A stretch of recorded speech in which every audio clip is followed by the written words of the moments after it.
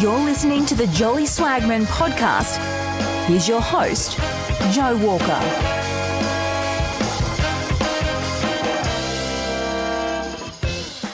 Ladies and gentlemen, boys and girls, swagmen and swagettes, welcome back to the show. There are no ads for this episode. Instead, I want to ask you a special favour. Now, the Jolly Swagman podcast is in the running to win the People's Choice Award at the Australian Podcast Awards. So, if you are a fan of the show, we would be very grateful if you voted.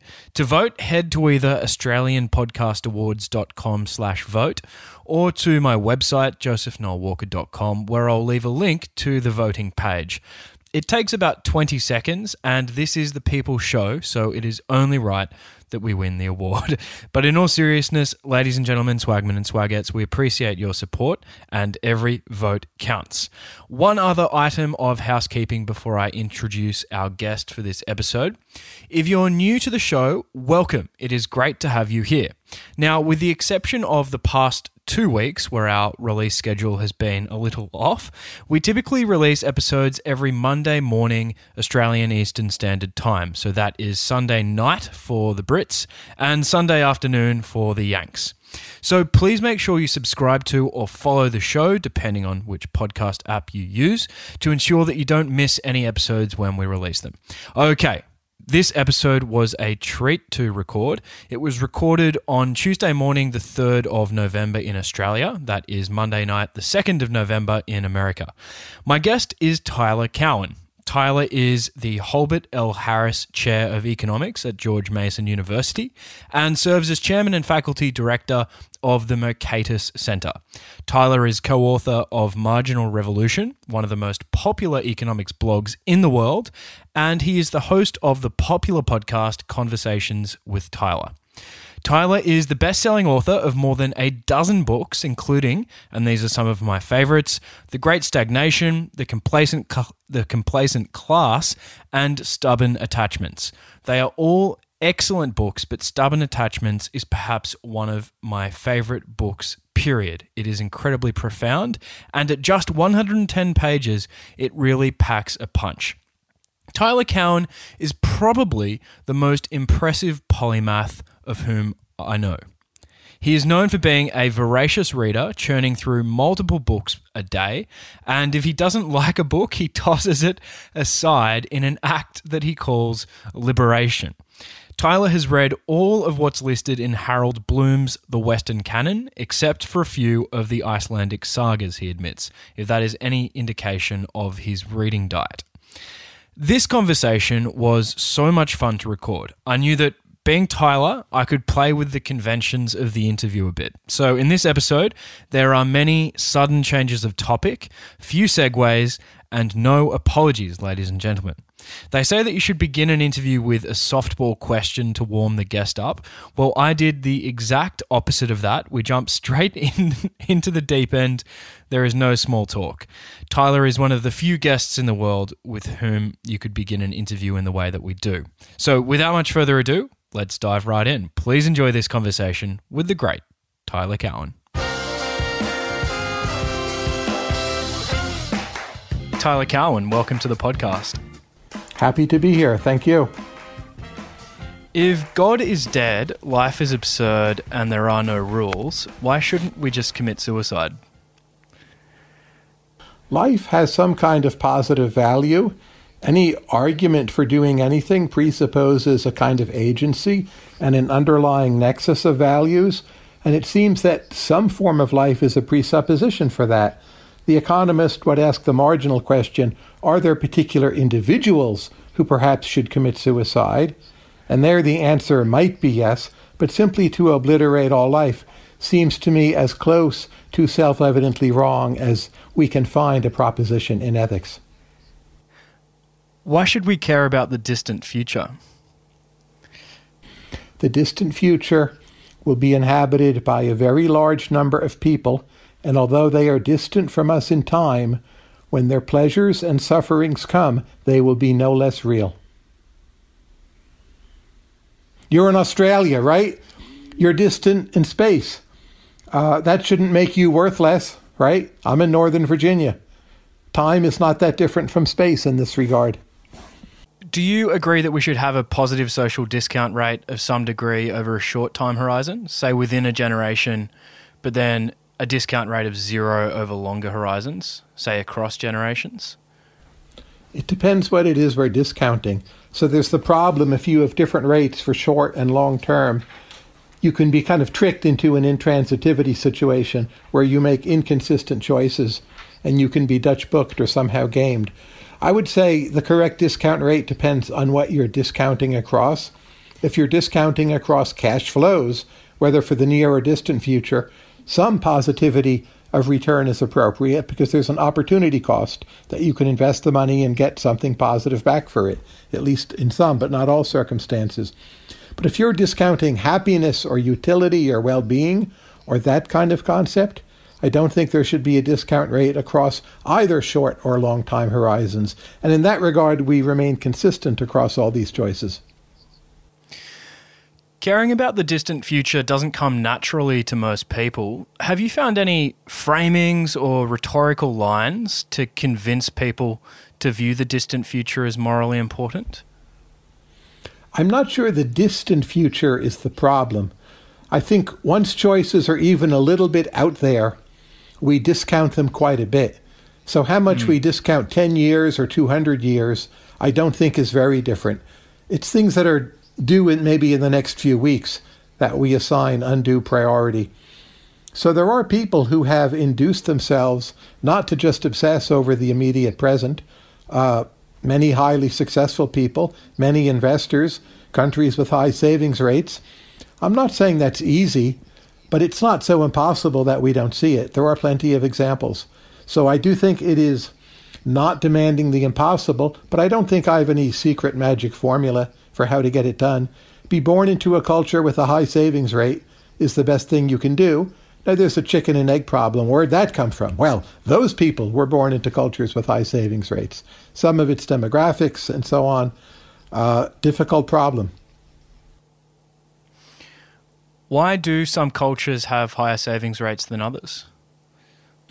I think the most common reason is if you take, say, China during its period of very rapid growth, they are accumulating income more quickly than they are learning to spend it. And at the same time, the Chinese situation in terms of jobs has been fairly uncertain, so the precautionary demand for savings is high. And those two factors, when they come together, tend to be what give you very high household savings rates. And we've seen it in other countries as well, but China is the most obvious and recent example.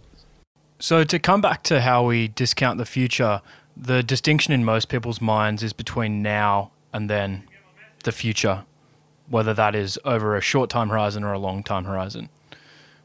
That's correct. People regard 100 years out versus 500 years out when you ask them as more or less the same. That's in its own way irrational, but it's not the main source of problems. The main source of problems is a fixation on the very soon. What's bugging me now? Does rural utilitarianism just end up prescribing the very same acts that act utilitarianism does? There are different versions of rural utilitarianism. I would put it this way. The utilitarian proclamations are all asking people to maximize subject to a constraint. The best way to think about the difference between rule and act utilitarianism is that they specify different constraints, not that they give different instructions. So is there a single best way of thinking about how to specify the constraint? I'm not sure that there is, but I would say societies that can get themselves into a rule consequentialist frame of mind, on average, tend to do much better. So let's not discriminate against that. Let's try to lean into that as much as we can. Years ago, I asked the philosopher Theron Palmer for book recommendations on rural utilitarianism, and he said to read Ideal Code, Real World by Brad Hooker, a book which I know you've read. But I was delighted in reading your works to see that you gravitated towards rural consequentialism as well. It's always nice to have your priors confirmed by a very smart person. I like that book, but I would say most people should go further back and read Butler and read Mill and read Sidgwick and, of course, read Parfit. And the questions involved are so fundamental that I think a kind of basic philosophy will get you to where you're going more than trying to read the very latest journal article, which at this point I don't think will really settle it anymore. It's fundamental questions at stake, not a tweak on, the latest definition of these terms. And even the Donald Reagan book, I think that's 1980, on cooperation and utilitarianism. That's still quite good, I think, and to the point. But it's 40 years ago. Amazing. Yeah. Does that advice that we should go back to the original sources rather than the latest journal article apply to most topic areas in general? Well, I think if you're, say, trying to estimate how well, say, the program of Medicare Advantage in the United States has or has not lowered premiums, you want the very latest and best journal article. You don't want to go back and read John Maynard Keynes. But so many philosophical questions, it seems to me you get better understandings from the classics, and that philosophy itself has become over-specialized and sort of twirling its own nose and less relevant. It's hard to see of younger people, like who exactly are the great philosophers today who are having an impact? And I think that's because there's so much specialization. But reading the classics has become underrated, in my view, even in philosophy, which is somewhat obsessed with them. Yeah. Or was. How can we make any decision at all without succumbing to moral paralysis and total uncertainty? Well, we make decisions whether we want to or not, and doing nothing is just as much a decision as quote-unquote doing something. We're not even sure how to define the default. I mean, if I keep on breathing and if I cling to the earth as it hurtles through space, that's a kind of doing something, but we might typically call it a doing nothing. So you're going to make a decision. Uncertainty should not paralyze you. Try to do your best, pursue maximum expected value, and just avoid the moral nervousness. Be a little Straussian about it. Like, here's a rule. On average, I think it's a good rule. We're all going to follow it. Bravo. Go on to the next thing. Be a builder. Get on with it. Yes, because ultimately the kind of nervous Nellies, they're not philosophically sophisticated. They're overindulging in their own neuroticism when you get right down to it. So it's not like there's some kind of brute, let's be a builder view, and then in contrast to some deeper wisdom that like the real philosophers pursue. I think it's you be a builder or you're a nervous Nelly, and take your pick. I say be a builder. Why isn't the epistemic critique fatal to consequentialism? Because you typically have some idea what is the better course of action, and then you should pursue that. There could be wide uncertainty. Any action you take, there'll be wide uncertainty. Who of us knows how the whole universe will turn out, right? Or even the history of planet Earth. If 500 years from now you read the Wikipedia page for Earth history, I mean, you're going to be shocked no matter what, right? No matter what you do. But that said, if, say, you pull away an innocent child from an oncoming speeding car, you've saved that child's life. You have no reason to think that child is the grandfather of the next Hitler, no more than under not saving the kid. So again, be a builder, do it. The kid might be the next Bill Gates or Mark Andreessen, whatever. Do it. It took you about 20 years to write your latest book, Stubborn Attachments, and in many ways it's the capstone of much of your body of work.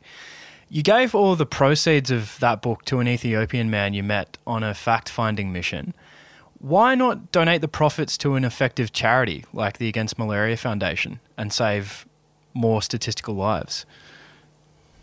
Well, I'm all in favor of good charities. There are other ways in which I give money to nonprofits and charities, so part of it is a portfolio issue. But keep in mind, even very good charities have overhead. When I give money to Jonas, as I call him, I'm in regular touch with him, overhead is basically zero because I have a lot of money in my checking account. The bank doesn't charge me for the transfer, and he gets the whole thing. Do I think we should only do direct cash transfers? No. But at the margin, I thought Stubborn Attachment said we should do more to help other individuals. And I was pretty sure if I gave the money to Jonas, he would be a responsible steward of it. And so far, that's gone great. His biggest problem right now is COVID-19. No more tourists come to Ethiopia, so his business plans are on hold. How did you first meet Jonas?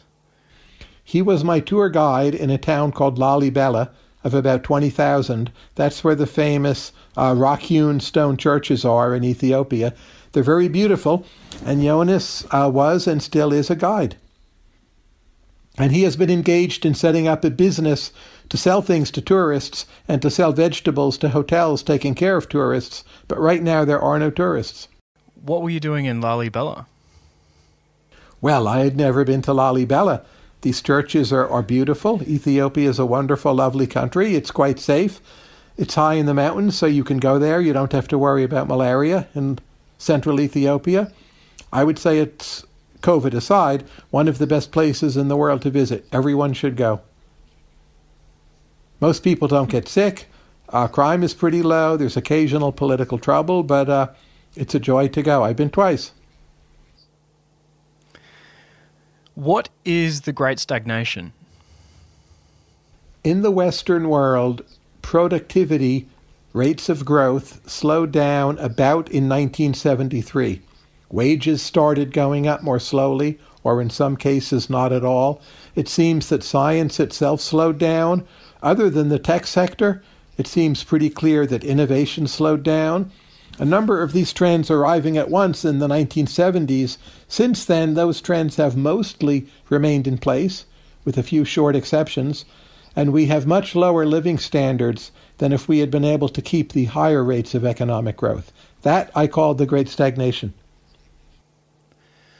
Why was 1973 the break point? I don't think anyone knows. I was just discussing this with some people today. There was clearly an immediate shock in that year, the oil price shock, that hurt economies and hurt productivity. But oil prices fell a great deal later on, and productivity really didn't quite come back. So I think that's one of the great mysteries in modern economic history. But the proximate cause was the oil price shock. That it didn't come back is harder to explain.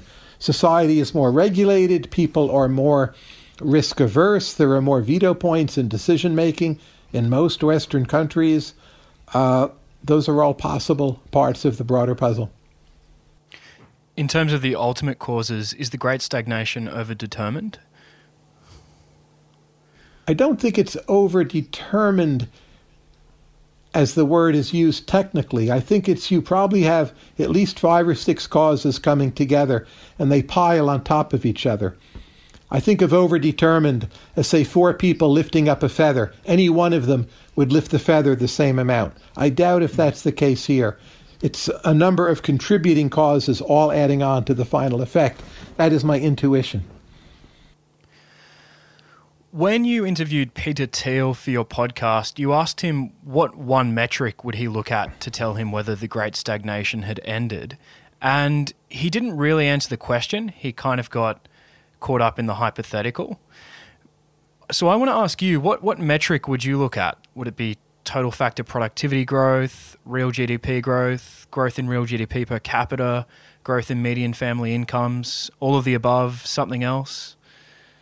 I would say all of the above, but just as a brute force measure, if you have consistently rising real wages for most income classes over 5 to 10 years, odds are the Great Stagnation has ended.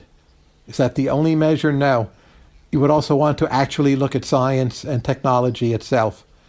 But odds are if you got that result, you're making a lot of progress in some manner. It's not just that you got lucky, say, which is obviously possible, but not for so many years, not likely. So by that measure, the Great Stagnation persists? Well, now is a tricky time. We actually had some period of time in the United States where wages were rising robustly for a year or two. As you know, in Australia and Canada, you've had that for a longer period of time, but I think in Australia and Canada, that just came from selling resources to China. Not that you had really broken through some technological barrier. I think there's a possibility that right now the Great Stagnation is over. We can't quite see it because of the COVID panic. We're seeing actually a lot of developments, whether it be SpaceX or biomedicine, or the greater speed of vaccines, or the value of Tesla, or solar power and battery prices doing better than we had thought. Those are a bit all in abeyance or not quite delivered. But I do think there's a reasonable chance we're on the cusp of leaving the Great Stagnation, as we are speaking. We're certainly not at that 5 to 10 year benchmark I gave you, but I've seen upswings in a way, say, I hadn't 5 years before. Does Peter Thiel agree with you on that? I don't think so. I haven't spoken to him about this for a bit over a year, so I don't know his current view. I haven't heard him say that, and he didn't agree with it last time I saw him. But, Peter's views, they're a kind of bundle of hovering probabilities, which is how it should be. So kind of, does Peter Thiel agree with fill in the blank? I'm not sure it's the right way to ask the question, period. Do you remember when and how you first became cognizant of the Great Stagnation? Oh, I was thinking about the distant past and the present and the life of my grandmother, who was born, I believe, in 1905, and how much her life changed in her first 50 years. She used to talk to me about it when I was a kid.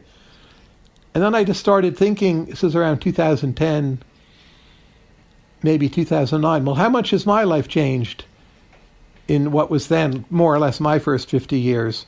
Clearly computers are a big, big deal, and they were not a major factor in my life when I was younger. But other than that, like a room is mostly the same, a car is safer, might have a better sound system, but fundamentally it does the same things, and you can go on through the list. And other than computers and now mobile, I don't think there are that many fundamental changes. I live in a house from 1960 or so, and it's been renovated a bit, but I live in it just fine. It's as good as a contemporary house built today. It has some different properties. Actually, I prefer it. That to me is weird. My toilet is worse. My dishwasher is worse.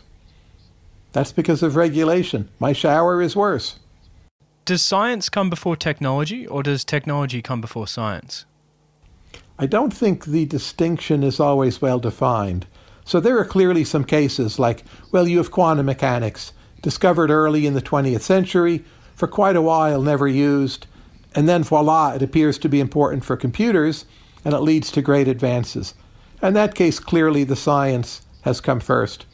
But if you look at, say, the development of algorithms in social media, or a lot of machine learning or artificial intelligence, it seems the technology and the science are kind of literally and identically the same thing at the same points in time, embodied in the same molecules and circuits. So I think it depends on the case. Are ideas getting harder to find?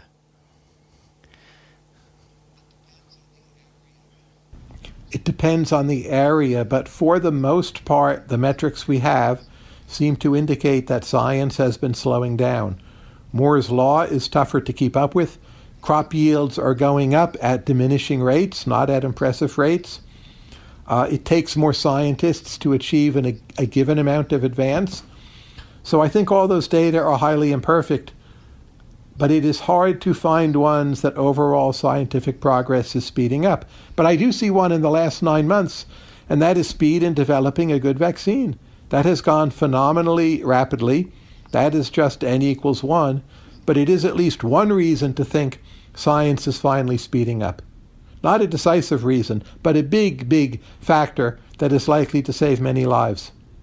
If we remained in the Great Stagnation for decades, the concern is not just that we miss out on having a better growth rate, which compounds and makes the distant future even better than it could have been, but it's also, on the other hand, that if we fall into negative growth or if we continue to stagnate, then our thinking in the West could switch from being positive sum to zero sum.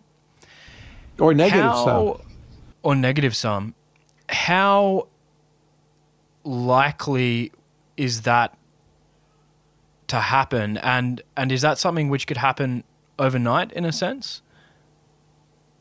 Well, I think at the moment we're seeing it right now. I mean, Yeah. most economies in the world are shrinking, and politics is not very nice in many places. Again, it depends on the country. Politics are nasty in many countries, and there's a sense of fighting over scraps at the table.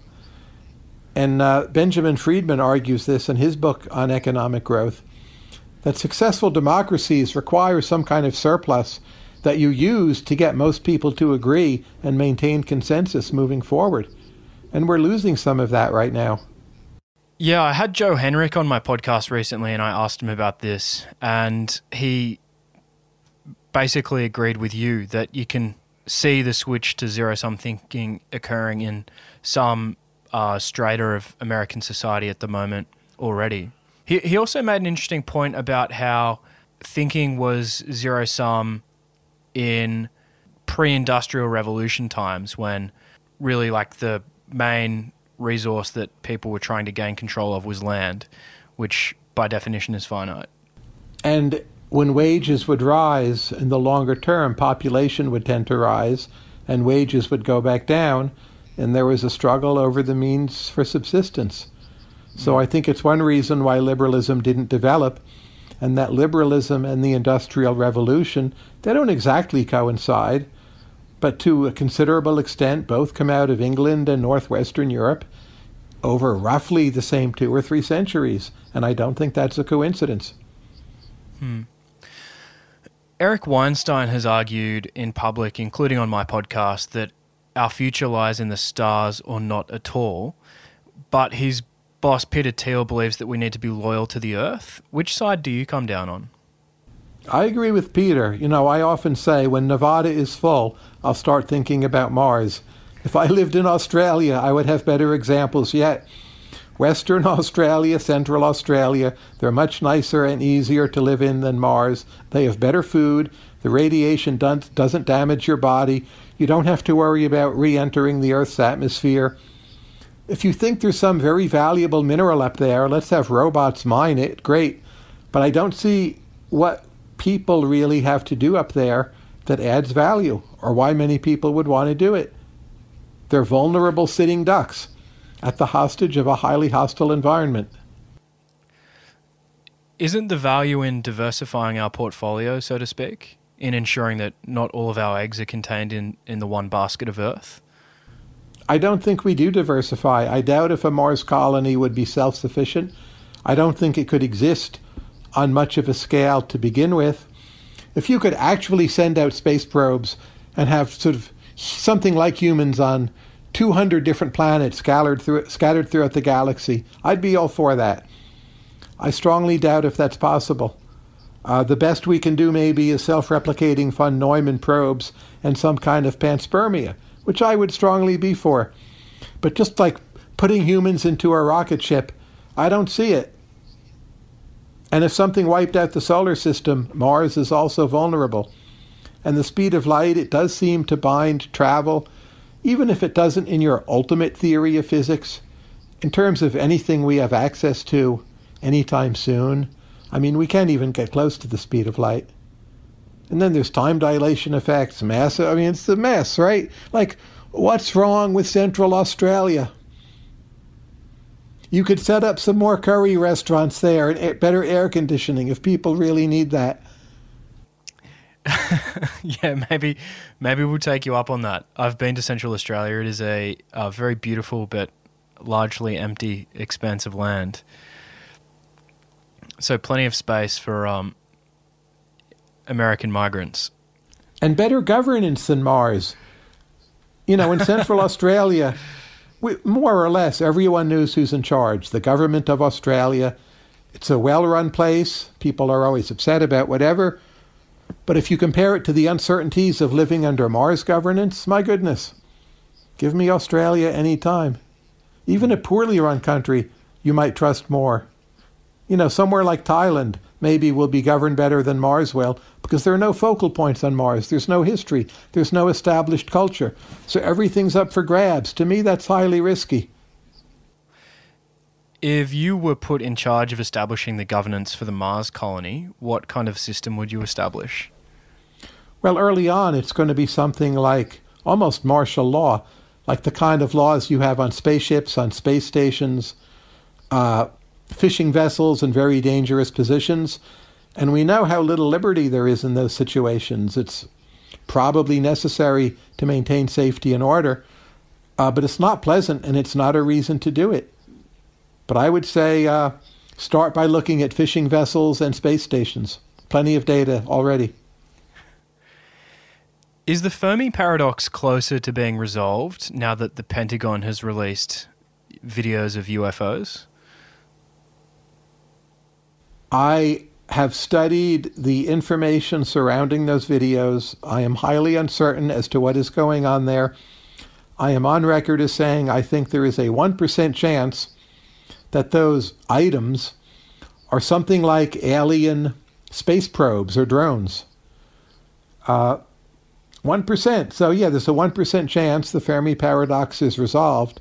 Or there could be aliens visiting and watching us, which are not represented by those drones. We just don't see them at all, and the drones are some other weird thing.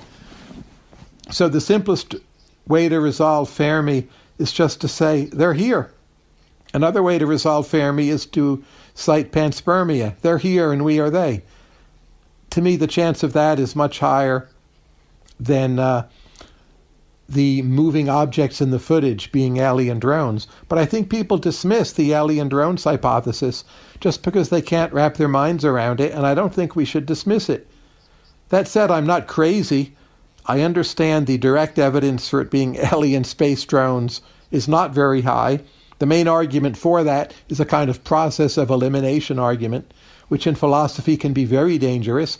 If you don't know what you're doing, and it's like you list 7 things and you rule 6 of them out, you'd really better not say, well, it must be the 7th thing. Most of the time, that will lead you wrong. And here, the best argument for it being actual alien artifacts is the argument from elimination. And that worries me. But look, Harry Reid, who was in the U.S. Senate, has as high a security clearance in the United States as you can get. He thinks there's something going on there and that we shouldn't just dismiss it. And he claims there's evidence that hasn't come out. I don't know what that is. It gets me up at least to 1%. 1% is pretty high.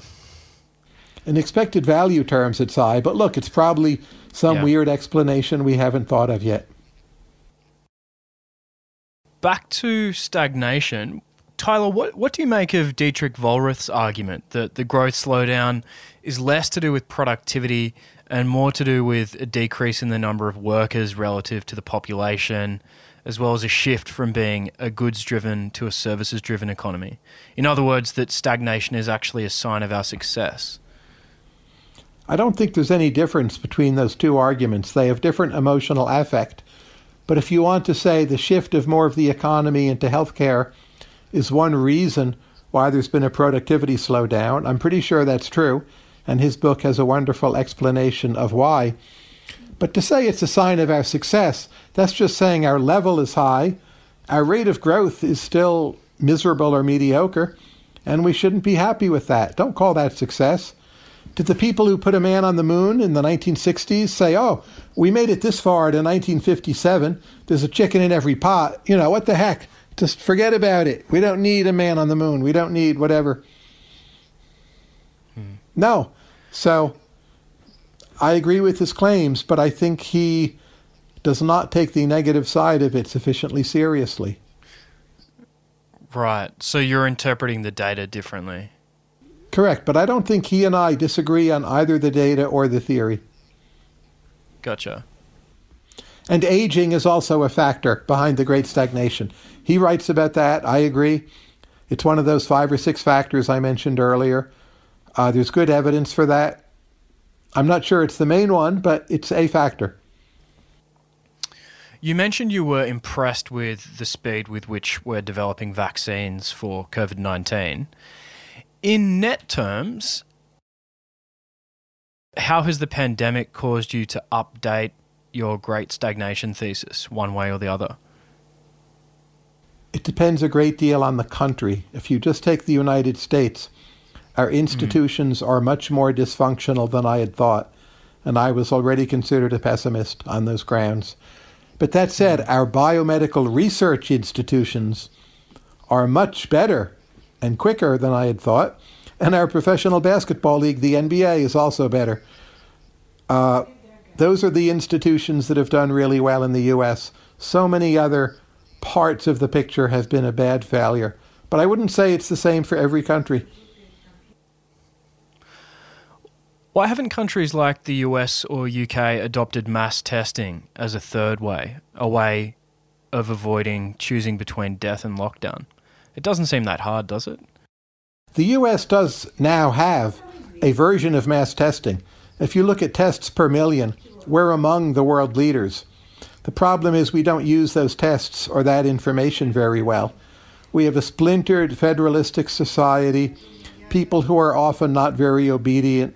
We're politically polarized. We don't have local government structures up and running to do an intelligent version of, say, trace and track. So we do test. Right now we're doing tests out the wazoo, which, believe me, is better than nothing.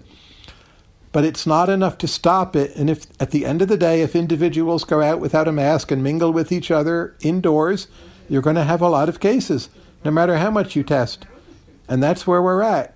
So we have turned it around on the testing front. But I think the evidence from the countries that have done better shows you need more than simply testing. It's follow-up after you test. It's critical. And in the state of Victoria in Australia is a great example of that. You've done a lot of testing, but you also have much, much better follow-up than what you'll see just about anywhere in the United States. How strong do you think is the correlation between having a large caseload, so failing to control the virus, and being a weird society, to use Joe Henrich's acronym, Western, educated, industrialized, rich and democratic?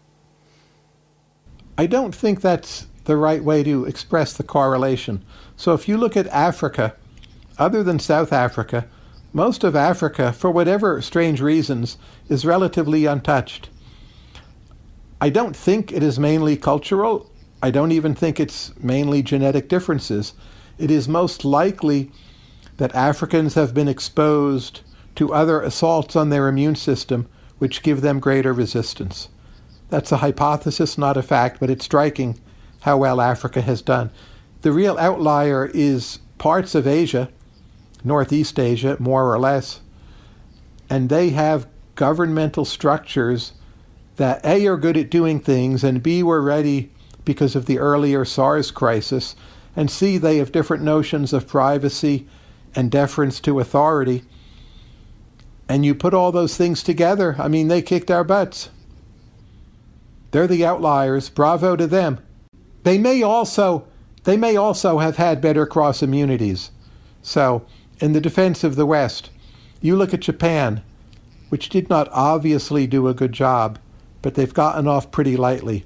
It could be those parts of Asia either had a less infectious strain as a dominant virus, and or because of their regional proximity, they had more exposure to related earlier coronaviruses that gave them more protection.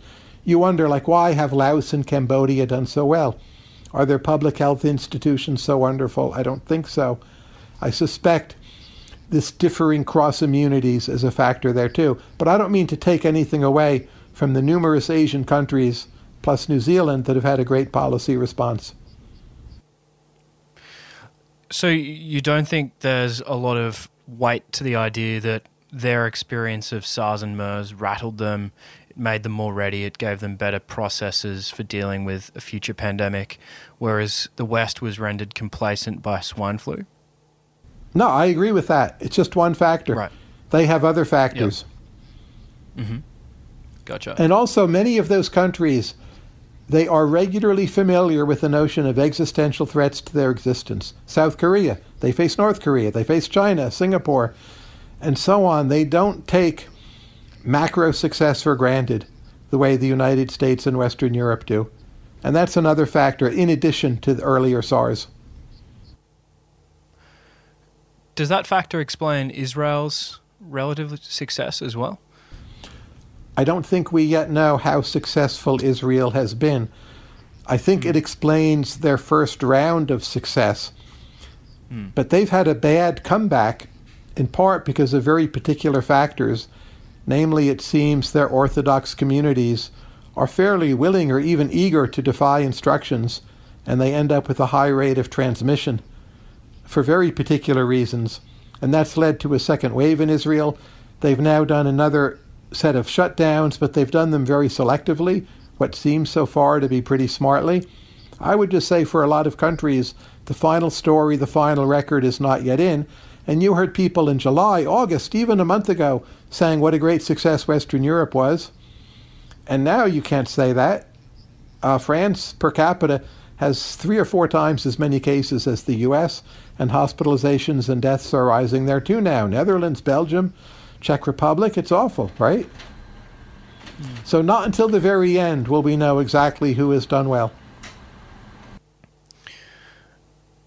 You recently argued that the Nobel Prize is losing its prestige. Should we view that as a symptom of the Great Stagnation? I don't think so. There's nothing sinister in this. But look, if you give out more prizes, the prize becomes somewhat common. It's less of a big deal. Scientists also have developed other ways of earning money, even just writing best-selling books, giving talks. Those markets are much bigger than they used to be. Prize is great. But, you know, in the old days, there were like a dozen Nobel laureates in economics. It was like Paul Samuelson, Milton Friedman. It was like gods who walked the earth. Now there's dozens of winners.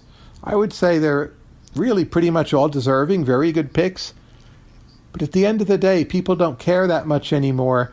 And furthermore, with the internet, sort of everyone knows who's going to win. So Paul Romer, people were saying for 10 years he would win. Good for him. He deserved it. When he actually wins, it's anticlimactic. Like, oh, Paul, you finally won. We knew this 10 years ago. So the internet deflates the value of a lot of prizes because it all is pre-discussed for so long. Should the committee give out the prize less regularly, say every 2 or 3 or 4 years? I don't know. I suspect what's happened is inevitable, no matter what they do. And I don't see it as a big problem. Like the total rewards to being great at science are still high. Probably they've never been higher. The rewards are just a bit more other things and a bit less Nobel Prize. So as long as the total rewards are rising, at least that part of the equation is fine. Was there anything people in the past did better in terms of cultural practices that we need to revive today to help us get back to the future? Well, they did almost everything better, right? I don't think we can revive, though. We need to set out on new paths. American movies were much better in the 1970s. Rock and roll, I would say, was better in earlier eras. Some of this is a matter of taste, but relatively few things are at their peak right now. Now, maybe by culture you mean mores. Yeah. The cultural mores, again, it's going to depend a lot on the region, but for the American middle class, they were in some ways better earlier than they are now. But I would say the cultural mores for educated Americans, they are at a true peak right now, and they've been rising for a few decades, and they're pretty stellar, and that's one thing we've been great at, but that's only part of the country, and it's a big problem. It's led to a kind of polarization by education and by norm adherence. What do you make of Larry Summers' revival of secular stagnation, and how does it connect with your Great Stagnation thesis? Well, Summers noticed that rates of productivity growth are slowing down, and he came along and reinterpreted what Peter Thiel and Robert Gordon and myself and Michael Mandel said, and he wanted to make it a big demand-side story, that if we all would just go on a binge and spend more money, it could be over. I think that's quite wrong. I greatly respect Larry. He's one of my favorite economists. I like him a lot as a person. I have a good, connection with him, but on that I do think he's wrong. Is the demand-side story perhaps still correct, but for reasons other than the ones Larry posits? For example, I've been very impressed by recent work done by Amir Sufi, Atif Min, and Ludwig Straub, who argue that growing private debt is putting downward pressure on demand. I had an interchange with Sufi, I think, on Twitter or on the blog. But I think private debt just transfers money. It doesn't drain money from the system. And the debt is paid to someone. And those funds are recycled. They may be recycled into venture capital. But in the Keynesian model, both consumption and investment are part of demand, and I don't see why he thinks demand should go down. So I guess I don't agree with Sufi. I think the problem he identifies is that debt repayments transfer permanent income from borrowers to savers, and the savers tend to have a lower marginal propensity to consume. But a higher marginal propensity to invest. I don't see why that should be bad. Is that empirically true, that they are investing more? Yes, sure. I mean, if they're consuming less, they're investing more. They're not burning their money. They may give some to charity, but that actually tends to stimulate consumer demand again, because people who work for nonprofits are not that rich. Yeah, I should have been more specific in my question. Are they investing in productivity enhancing areas? Well, a low rate of enhancement, but I don't think less investment is the solution to that. I think ultimately you want more investment. So investment is not yielding zero or negative returns. It's just much slower than it used to be, which is bad. But at the margin, investing more will get you further than consuming more, in my opinion. So I think Sufi got upset when I criticized him, but I don't agree with him on the analysis of debt. Should we view the Great Stagnation as the deep cause of the housing bubbles that occurred across the Anglosphere in the 2000s, as well as perhaps the continuing elevated price levels that persist today in countries like the US, UK and Australia? In part. So when people's incomes started slowing down, there was a tendency amongst policymakers to juice up credit using the central bank, stimulate the housing market using regulations, and that in part led to the real estate bubble. I wouldn't want to blame the whole bubble on that by any means. I think there was also a commonly held view, well, we're just going to keep on growing at whatever percent, 3%, 2.5%, so we can borrow all this money. Growth will make it good. And we didn't keep on growing at those higher percentage rates. And that was another contributing cause. But I've come around to a funny, weird, radical view that there wasn't much of a housing bubble, at least not in the U.S. Homes are worth more now than they were at the so-called bubble peak at 2006. I think they're worth about 30% more. So a few regions of the country, like near Las Vegas, near Orlando, had local bubbles that have not come back. But country as a whole, those were, on average, decent investments. We had a number of years of panic. The anti-bubble was the problem. We panicked too much. There are reasons for that. But those 2006 valuations were not insane. They were not all exactly correct, but they were not crazy. I think it's now wrong to call them just a bubble. Well, it depends on your definition of a bubble. Perhaps they were a bubble back then because there was a divergence between market price and fundamental value being driven by speculation, whereas now, even though prices are higher than they were during the bubble years, perhaps they're more in line with fundamentals, and there's also an absence of speculative behavior. Well, if you want to say the bubble is a bubble because we had an anti-bubble panic, I would still blame the anti-bubble panic. I mean, say you bought, a painting, you paid $1 million, and for a few years people thought it was a fake, and it fell to nothing, and then people realized it wasn't a fake, and it went back to its previous price or higher.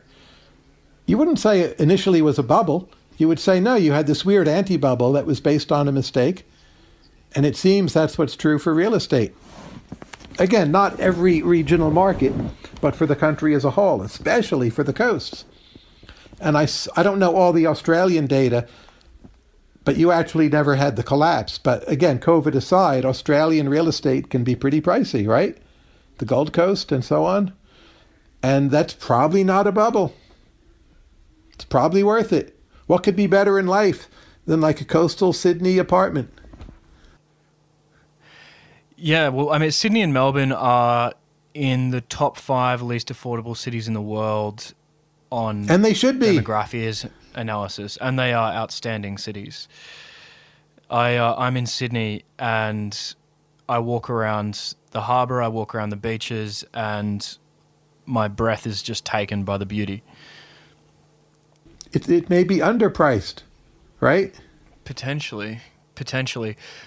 There is an argument that a bubble exists in Western Sydney where valuations are incredibly high, but you don't have the same level of access to the central business district as well as the kind of beautiful beaches. I want to come back to this question of the anti-bubble. If there was an anti-bubble of panic in 2007, 2008, what caused the panic?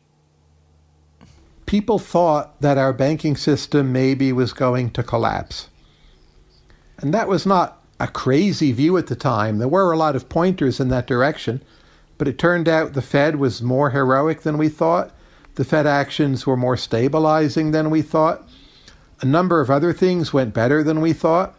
And the panicking people turned out to be wrong. And prices jumped back at varying rates of speed. But it looked worse than it was.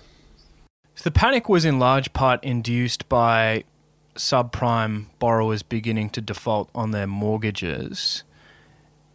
And that seems to be consistent with the idea that there was like overlending to people who weren't creditworthy, which in turn must have been driven by incredibly optimistic beliefs about prices.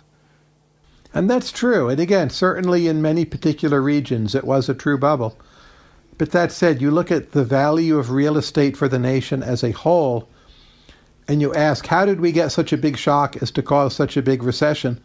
A lot of the negative shock was itself the mistake, and not the so-called bubble, I would say. But again, parts of it clearly were bubbly and out of control and insane, no doubt. And it's easiest to see, again, in areas like Las Vegas. Then I guess, on the other hand, cities that are more illustrative of the anti-bubble thesis would include, for example, Detroit, which I think had a bust without a boom.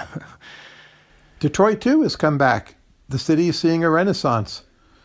So again, putting aside COVID, which is its own thing, but most of the economic value in the U.S. is produced in parts where the value of real estate is considerably higher than it used to be.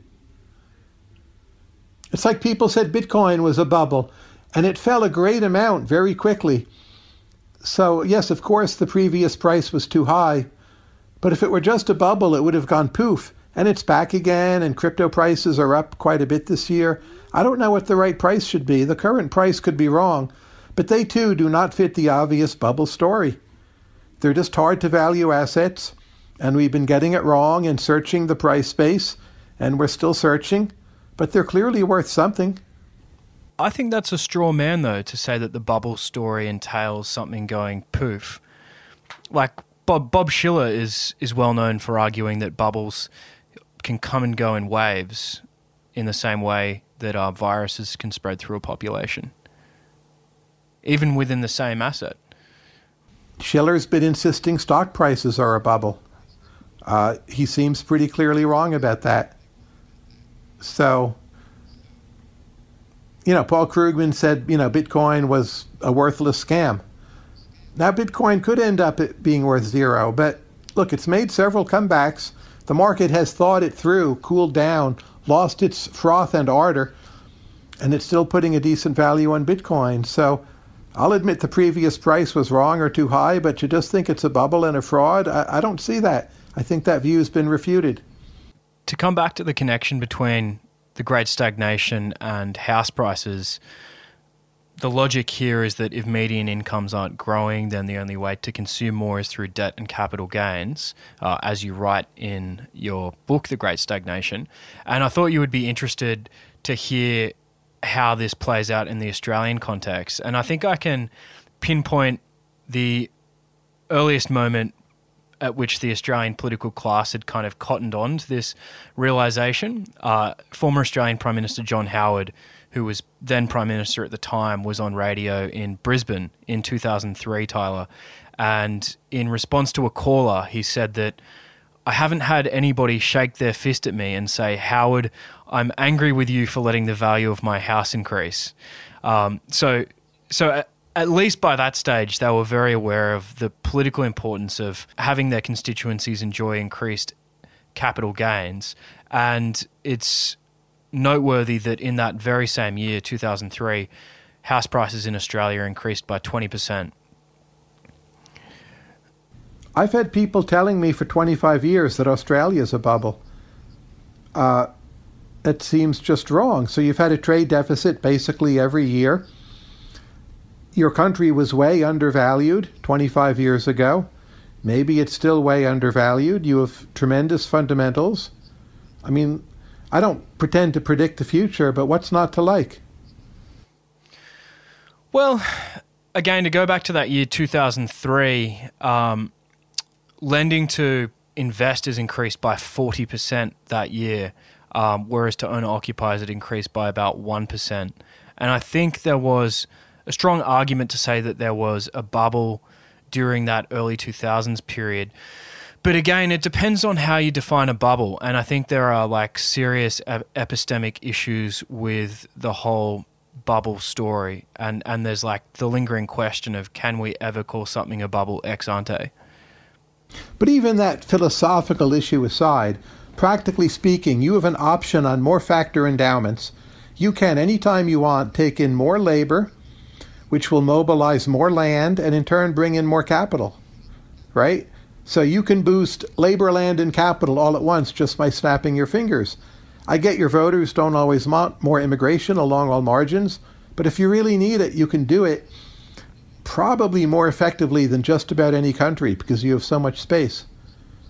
So it's hard for me to see the bearish case on Australia unless you think kind of water or climate change issues will prove totally insuperable.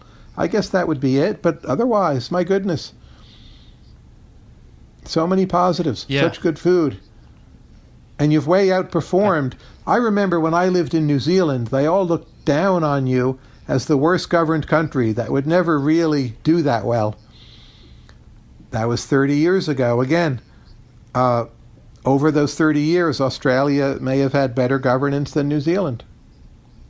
But you had a longer history of being corrupt and kind of crummy local politics. Somehow you got over it, mostly.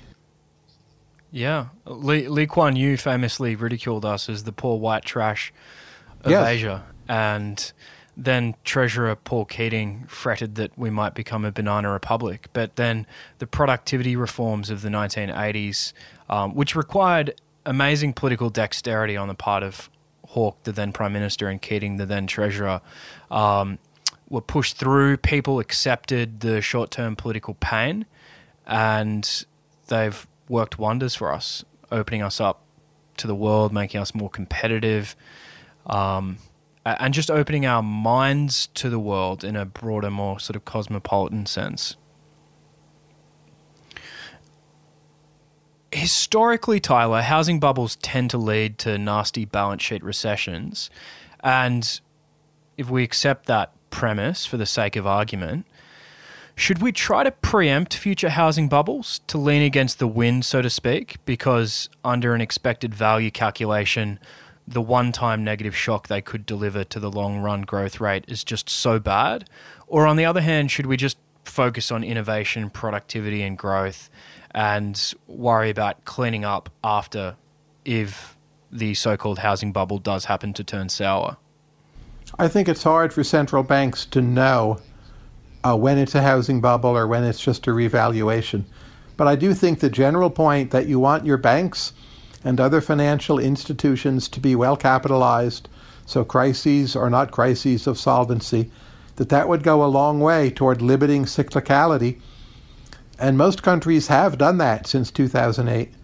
And that's a good thing. The pandemic has come. It was an incredible negative shock. Financial systems, for the most part, have held together pretty well. So I would say we got that one mostly right. Tyler, two foreigners have been notorious for calling out Australia's housing market as a bubble. The first in 2015 was the Nobel laureate Vernon Smith, who came to Sydney and said that we have a pretty good bubble in the Sydney and Melbourne housing markets.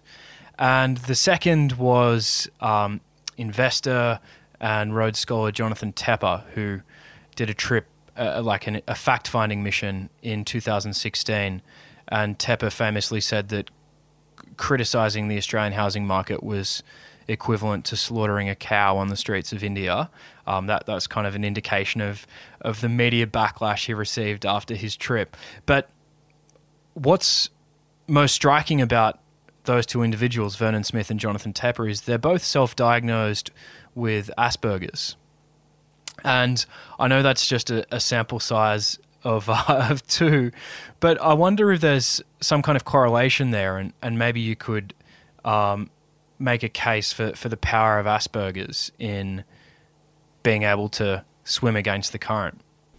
Well, the investor who called the correct short position on the housing bubble, portrayed in the movie The Big Short, he also is autistic. Burry.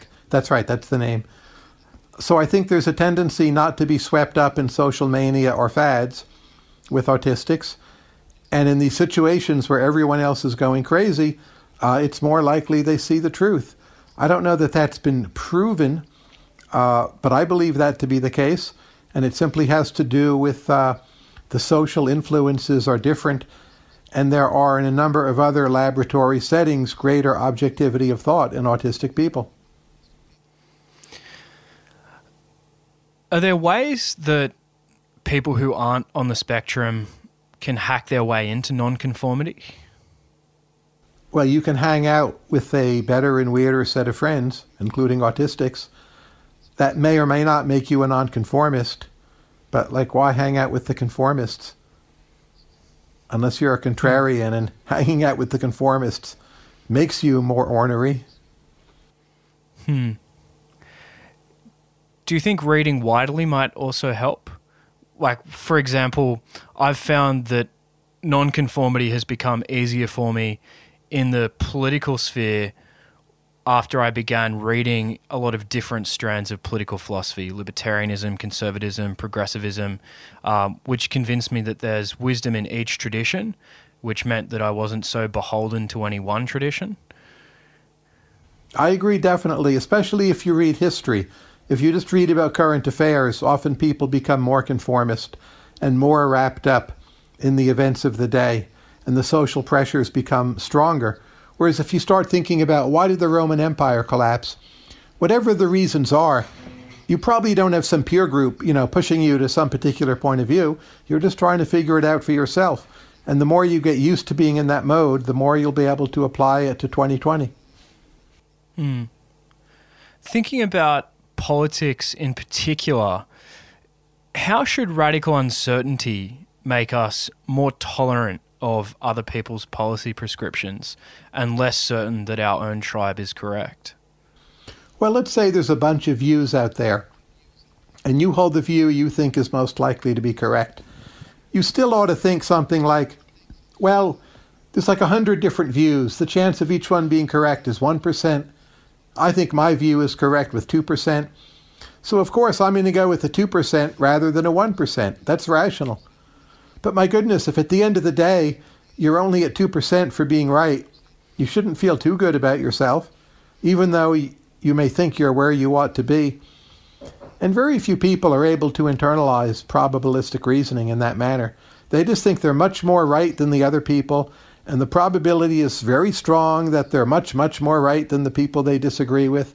And they just can't get out of that mindset. They need to be more Bayesian and compare a 2% to a 1%, a 3% to a 1.5%, whatever the numbers are going to be, and realize they're probably wrong. I mentioned earlier that it took you about 2 decades to write Stubborn Attachments. How much did the core argument change over those years?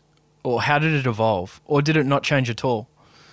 It did change, but first one point on the 20 years. I didn't work on it full-time 20 years or anything close to that.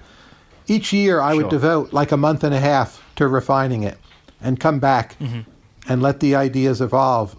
The main difference is this. The early versions of the book had a lot on existential risk and its importance. I still agree with what I wrote back then, I think. But just so many other books and other people have handled that, I ended up cutting it. It wasn't original anymore. So that's the main difference. Not really a change of heart, but definitely the core narrowed. Earlier I asked you whether there were any sort of framings or rhetorical lines that you had found useful in encouraging people to think, to care more about the future. And one of the passages I liked best in Nick Bostrom's book, Superintelligence, was about existential risk. And he was sort of talking about what we have to lose if we allow civilization to destroy itself or be destroyed. And like Parfit, he assumes, and like you, he assumes that life has positive value, either as it already is or as it's likely to become. And then in Superintelligence, he asks us to consider the number of planets that we might be able to colonize in the future, as well as the possibility that we develop conscious minds that can exist in computer operations rather than in biological brains. And then, so allowing for those conscious computers, he gets to 10 to the power of 58 possible mind lives that could exist. And he writes, and this is the part that I love, that I share with friends to try and encourage them to think more about existential risk. Bostrom writes, if we represent all the happiness experienced during one entire such life with a single teardrop of joy, then the happiness of these souls could fill and refill the Earth's oceans every second and keep doing so for 100 billion millennia. And then he finishes, it is really important that we make sure these truly are tears of joy.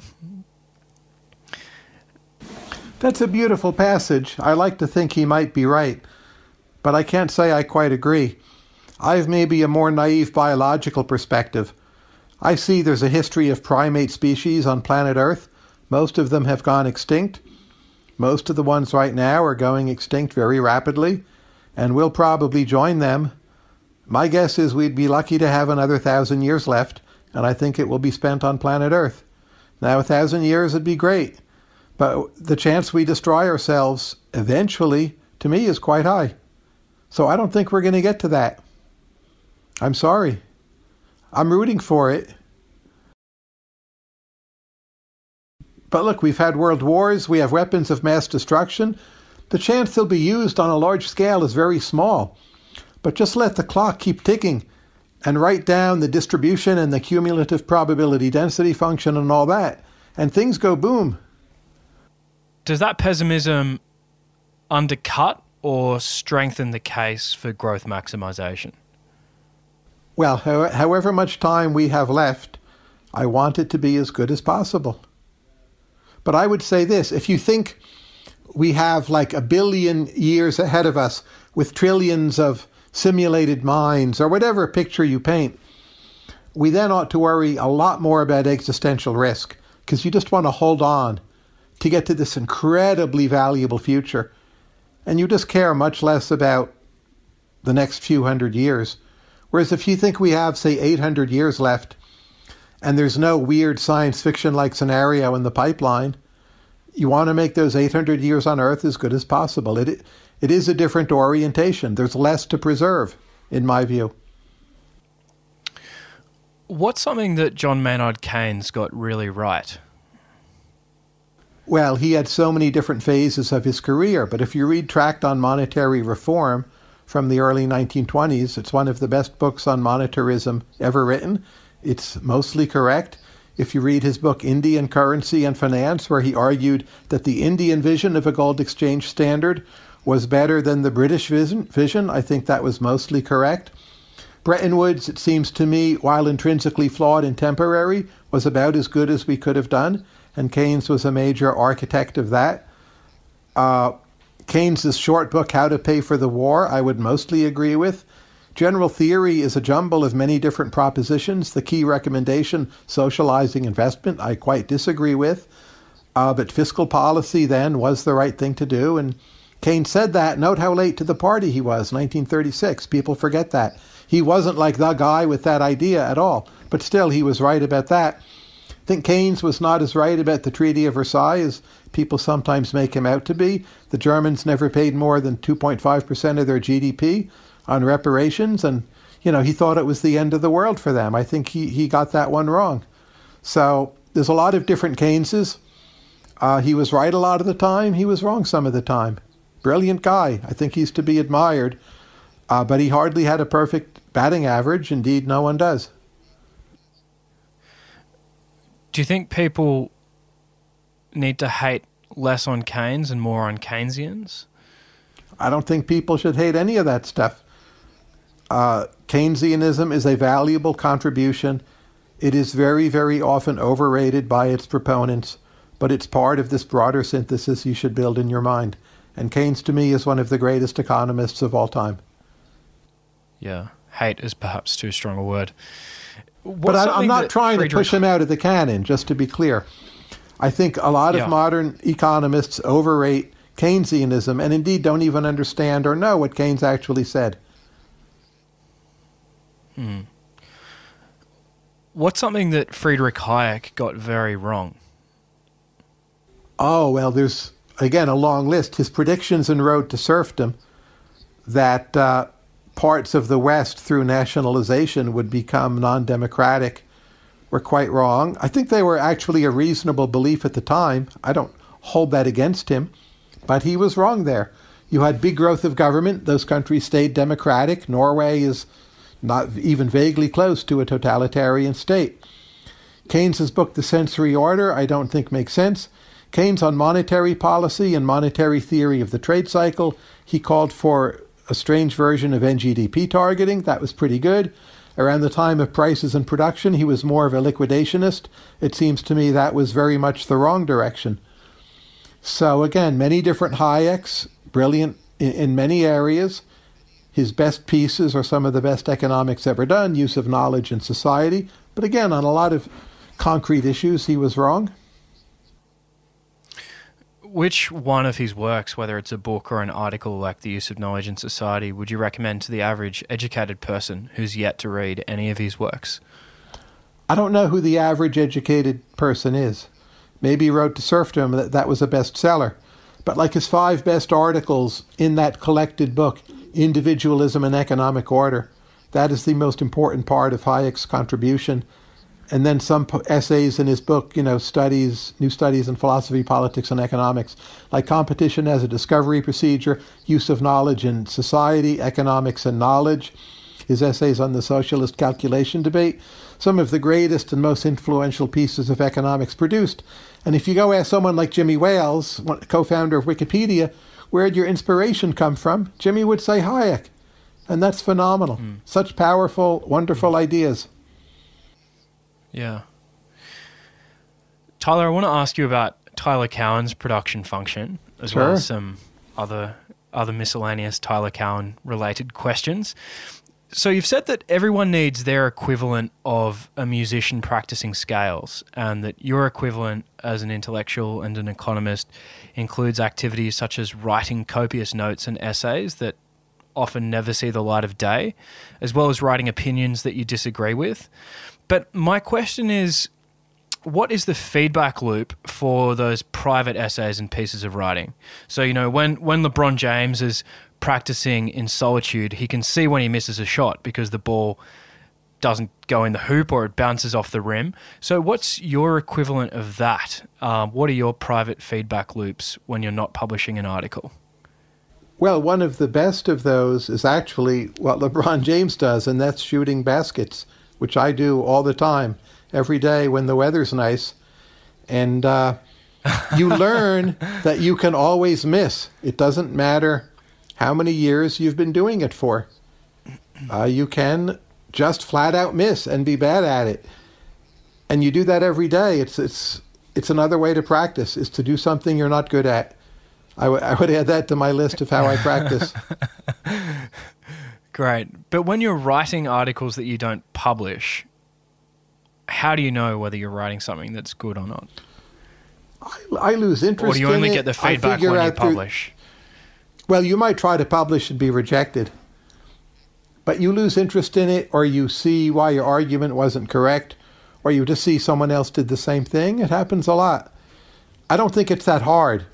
Like to see, like the people who came out with writings on existential risk before I published the Posner book. It was obvious to me I had not much to say, if anything, in addition to what Posner was saying. So I didn't feel it was some mysterious process. I just put it aside, did other things. What about as a conversationalist and podcaster? How do you get feedback? Is it just a matter of observing the guests' reactions and body language and getting correspondence from the audience? You can do them in front of an audience. I used to do quite a few in front of a live audience. I'm not sure it's good feedback. So the audience loves humor and entertainment. And it's great in the moment. But does it make for a better podcast? Maybe we have too much feedback. Like, I don't check how many people download each episode. It seems to me like too much feedback. Yeah. Earlier in the year in Melbourne, before the pandemic changed everything, I recorded a nearly 2-hour live podcast with Peter Singer in a pub with a live audience. And we sprinkled a little bit of humor in, but it was a pretty dense conversation. I'm not sure it was the right forum. And I don't know if the humor is still funny a year or two later, even if it's great. What have Marginal Revolution and conversations with Tyler taught you about how to build an audience? Not to worry about building an audience, like do something you care about. Yeah. And really don't check the meter or whatever you've got. You've said that Peter Thiel may be the smartest person that you know. Why is that true? Well, there's different notions of smart. Peter is probably the most original thinker. I'm not sure he's the kind of quickest, most blinding intelligence when it comes to just learning something from scratch. Like that might be Patrick Collison. But Peter is kind of deep and profound and original on virtually any topic. And he's always thought it through, like deeper than you think is going to be the case, even if you've spent a real amount of time with him. And that's pretty phenomenal. And most people just don't realize it. They think he's this guy who says a few provocative things. They have different opinions about those things, fine, but they don't get how smart Peter really is. You reply to emails very quickly. What do you infer about someone from their email response time? Sam Altman said this, and he and I agree. It means they're on the ball, they're paying attention, and they consider communication with the outside world and openness as a priority. And that's great. I get that not everyone can do it, or you might have family, but overall it's a big positive. When you're reading a book, do you take notes on the book, or do you just read it and let it sink into your psyche? I read it, but I fold over pages I like. I don't even necessarily return to them. Somehow I feel I remember it better, but I don't take notes. It's just another thing to handle or manage. It seems inefficient. Yeah. You think that most books are, at best, articles. Are there any articles that should be books? Well, yes, but you need the person to want to write it. And the talent is what is scarce, not the idea. There's always another great idea for a book about some 18th century invention or whatever, but like who's going to do it? So if you don't have anyone to do it, you don't really have the thing to begin with. But, a great writer, thinker, person can take almost any idea, a tweet, and make it into a great book. That's what's amazing. Like there's this richness to all of it. But talent is what's scarce.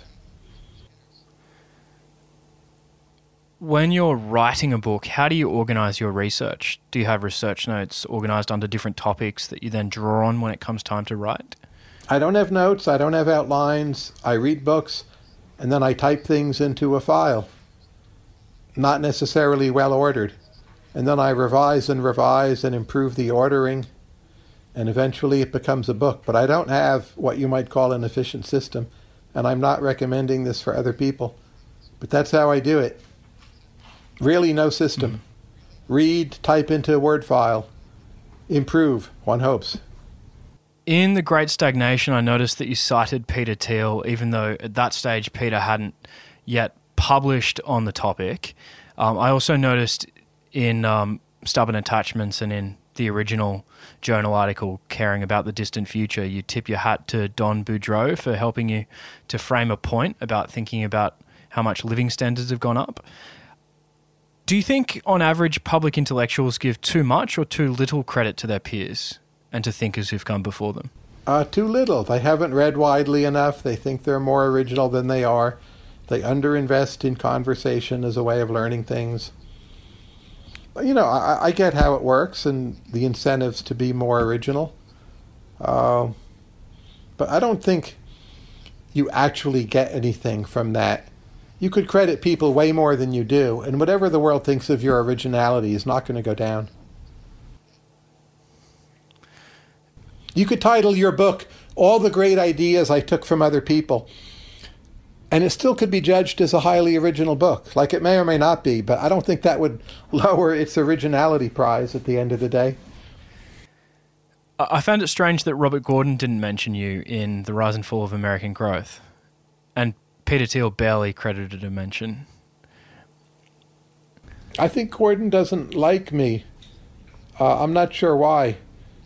I once pointed out that Gordon, for a while, was a total productivity optimist, and he wrote several pieces in the early '80s saying rate of productivity growth would be about 3% ongoing. We didn't have to worry about budget deficits.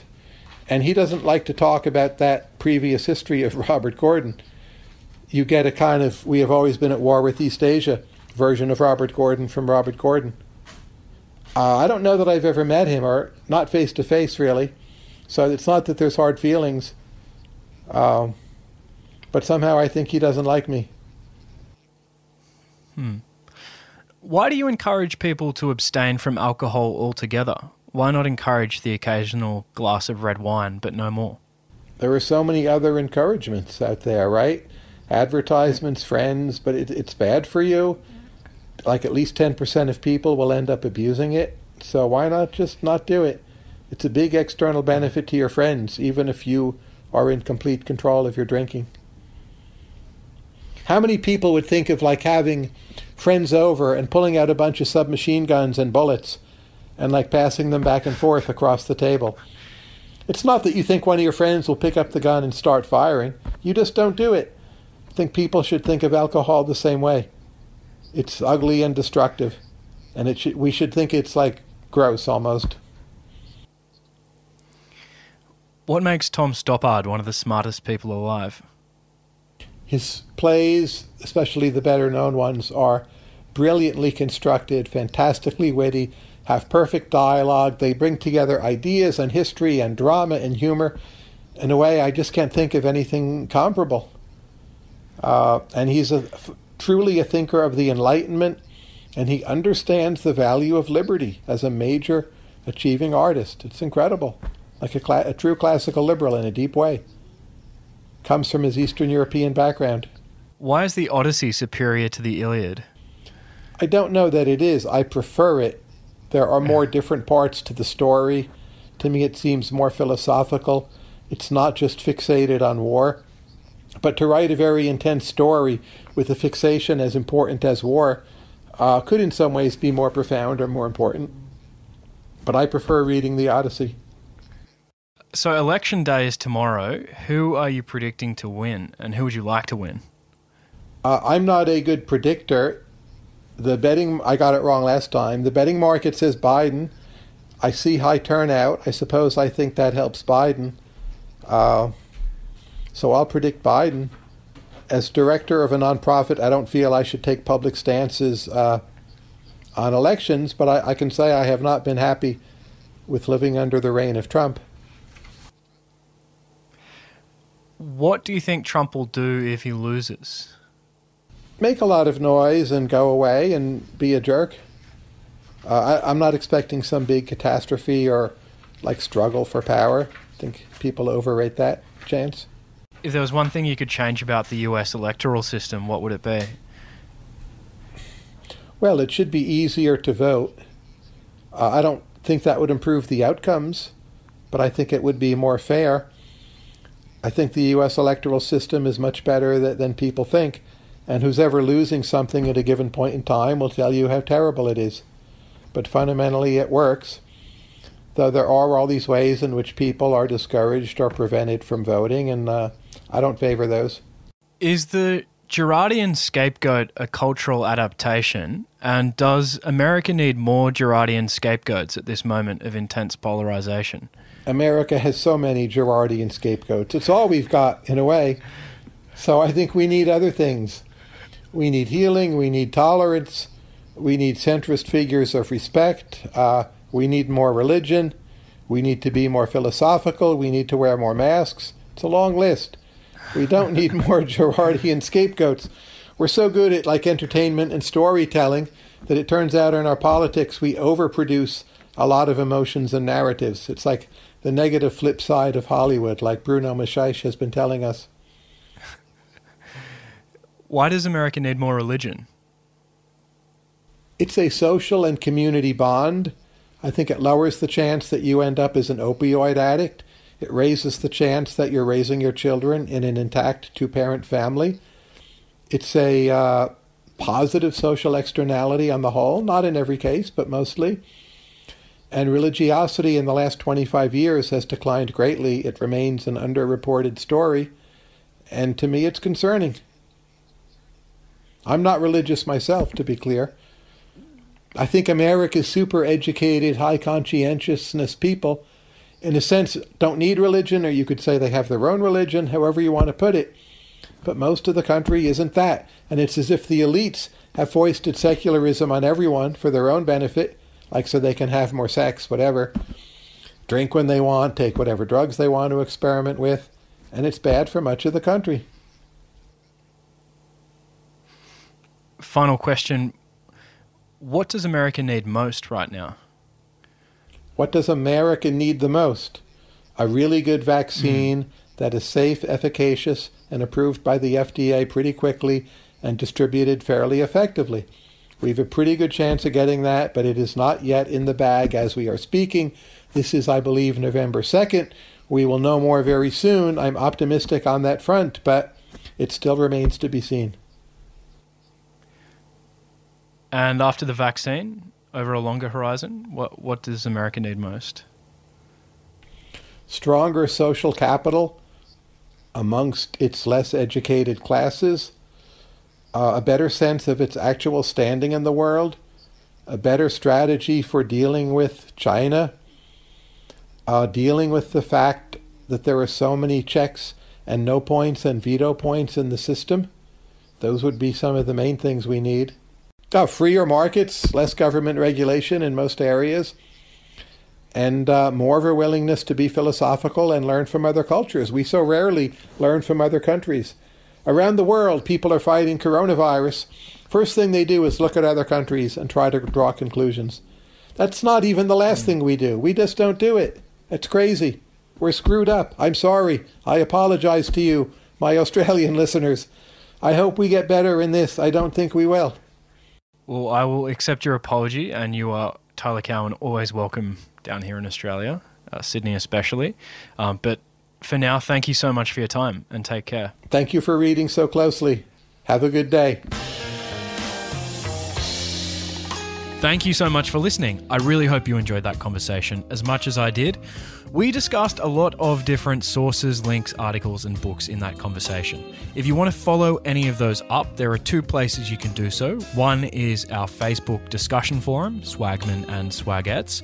The other is my website, josephnoelwalker.com. That's my full name, josephnoelwalker.com. You'll find everything in the show notes for this episode. The audio editor for the Jolly Swagman podcast is Lawrence Moorfield. Our very thirsty video editor is the great Alf Eddy. I'm Joe Walker. Until next week, thank you for listening. Ciao.